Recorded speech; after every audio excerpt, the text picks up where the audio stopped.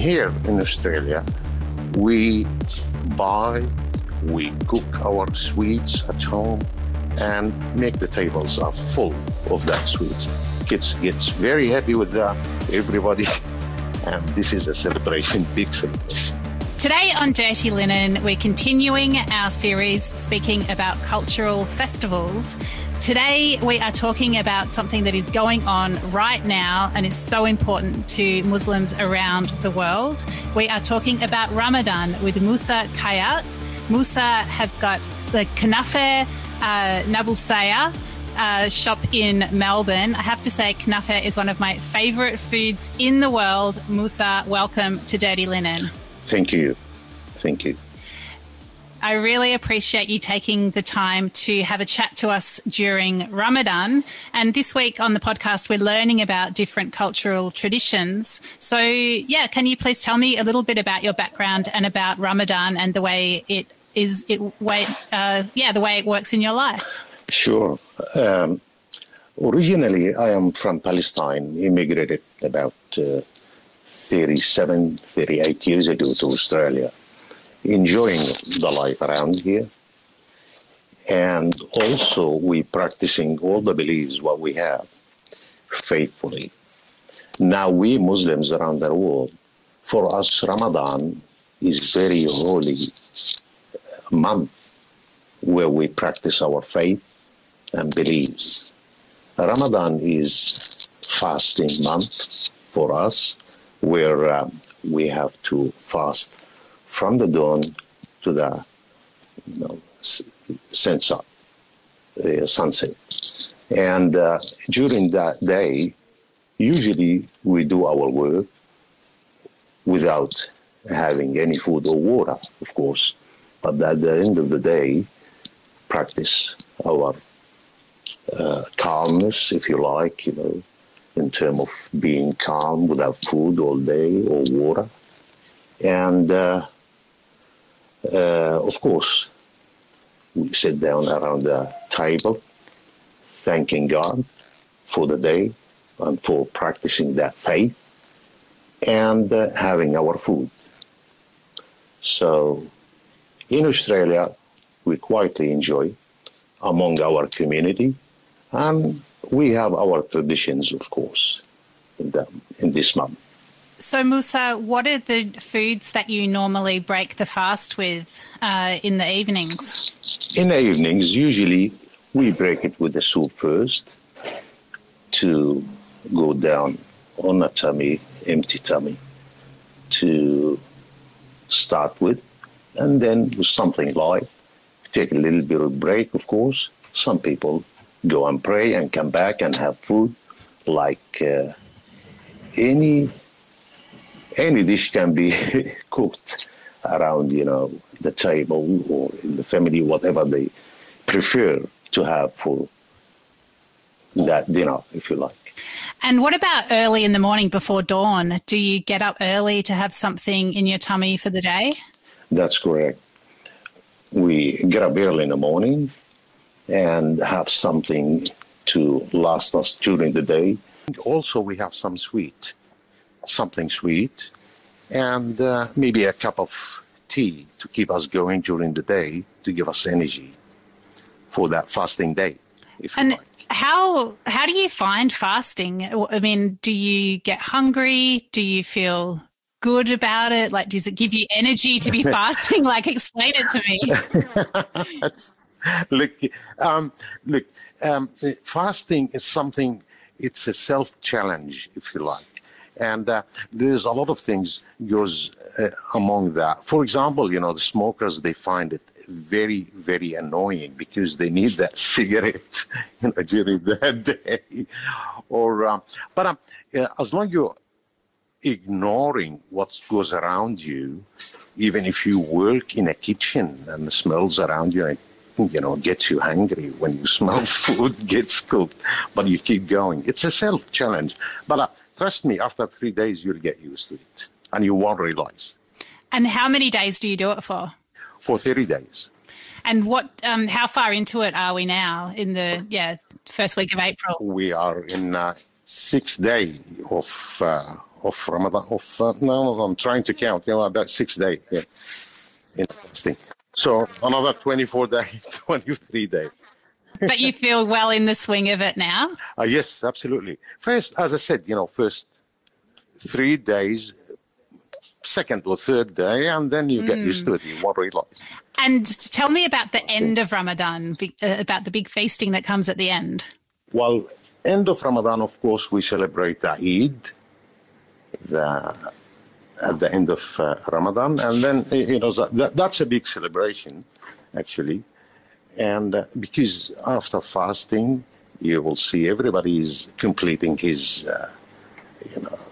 what's been asked, as in faith for practicing Ramadan. Everybody happy with that, breaking your fast, and then you're celebrating the Eid for 3 days. And so tell me about it, celebrating Eid. Like, what happens? Celebrating Eid, of course, main thing for us Muslims is visiting friends and family, keeping that. Also, we, having sweets all around, cooking, but mainly sweets being spread around as well. Gets cooked. Back home, where I came from, Palestine, usually people get very busy before Eid cooking some cookies for the Eid. Here in Australia, we cook our sweets at home and make the tables are full of that sweets. Kids gets very happy with that, everybody, and this is a celebration, big celebration. That's great. And what about the other foods, like on the table? Do you have traditional foods that you always eat for Eid, or is it just whatever goes? Whatever it goes, usually. But usually, gets cooked a big meal. Talking about, meat get involved, or maybe chicken in these big, usually roast chicken or maybe roast lamb or something, gets the family all around the table and celebrating, the Eid. But usually it's a big meal for the family.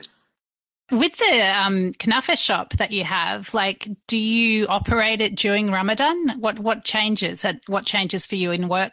It comes here for us because we provide some food. We stop the food because we can't keep up with the sweets. Sweets is very demanding in Ramadan. Because after day of fasting, usually people have some sweets with a syrup in it just to give them a boost, if you like, after, fasting, and bring up the sugar to the, and energy, if you like, excuse me. So sweets is very, very demandful, and they're always asking for it, during Ramadan.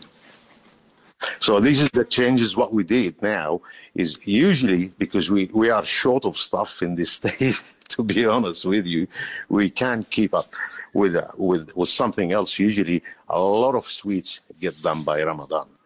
People consume a lot of sweets. So what do you do? Do you just open the Kanafa shop at night time, and then do you just make as much as you can, or what do you do? What we do is we prepare for the afternoon. Usually people comes and buy it, just before the iftar. And that's what we do. Kanafa, there is a heaps of it being sold. Yeah. Wow. And so for people who don't know what Kanafa is, just explain it. Kanafa is a dish where is flour, if you like, a dough is involved, a layer of a dough with, we use vegetarian ghee, of course, stuffed up with the cheese and then baked, syrup add into it, gives it a very beautiful smell, taste and smell as well. Yeah, so it's like a sweet syrup-soaked cheese pastry. Correct. Absolutely. And I think there's something very special at your Kanafa shop about the way that the machine that you use to make the pastry. Can you tell me about it? Yes, absolutely. What we do here in our shop is what we learned from very long time. This is the way how they used to do it, maybe 300 years ago. Cooking the knafi on the machine or preparing our dough on a copper surface to prepare our traditional knafe. And that's what makes it very unique, actually. So it's a very old way of doing the knafe. But what about the machine that you use to make the pastry? The machine, of course, being designed here, we made it here in Australia, to give me the result I want to, of creating the dough for the knafe. So it wasn't available here in Australia. So we have to design it with a couple of friends, and we build it, and it works perfectly. Because I've seen the way it sends the pastry out in these very like angel's threads, like very thin threads of pastry, which are then almost looks like a hand that sort of scrapes it into this pile of beautiful thread.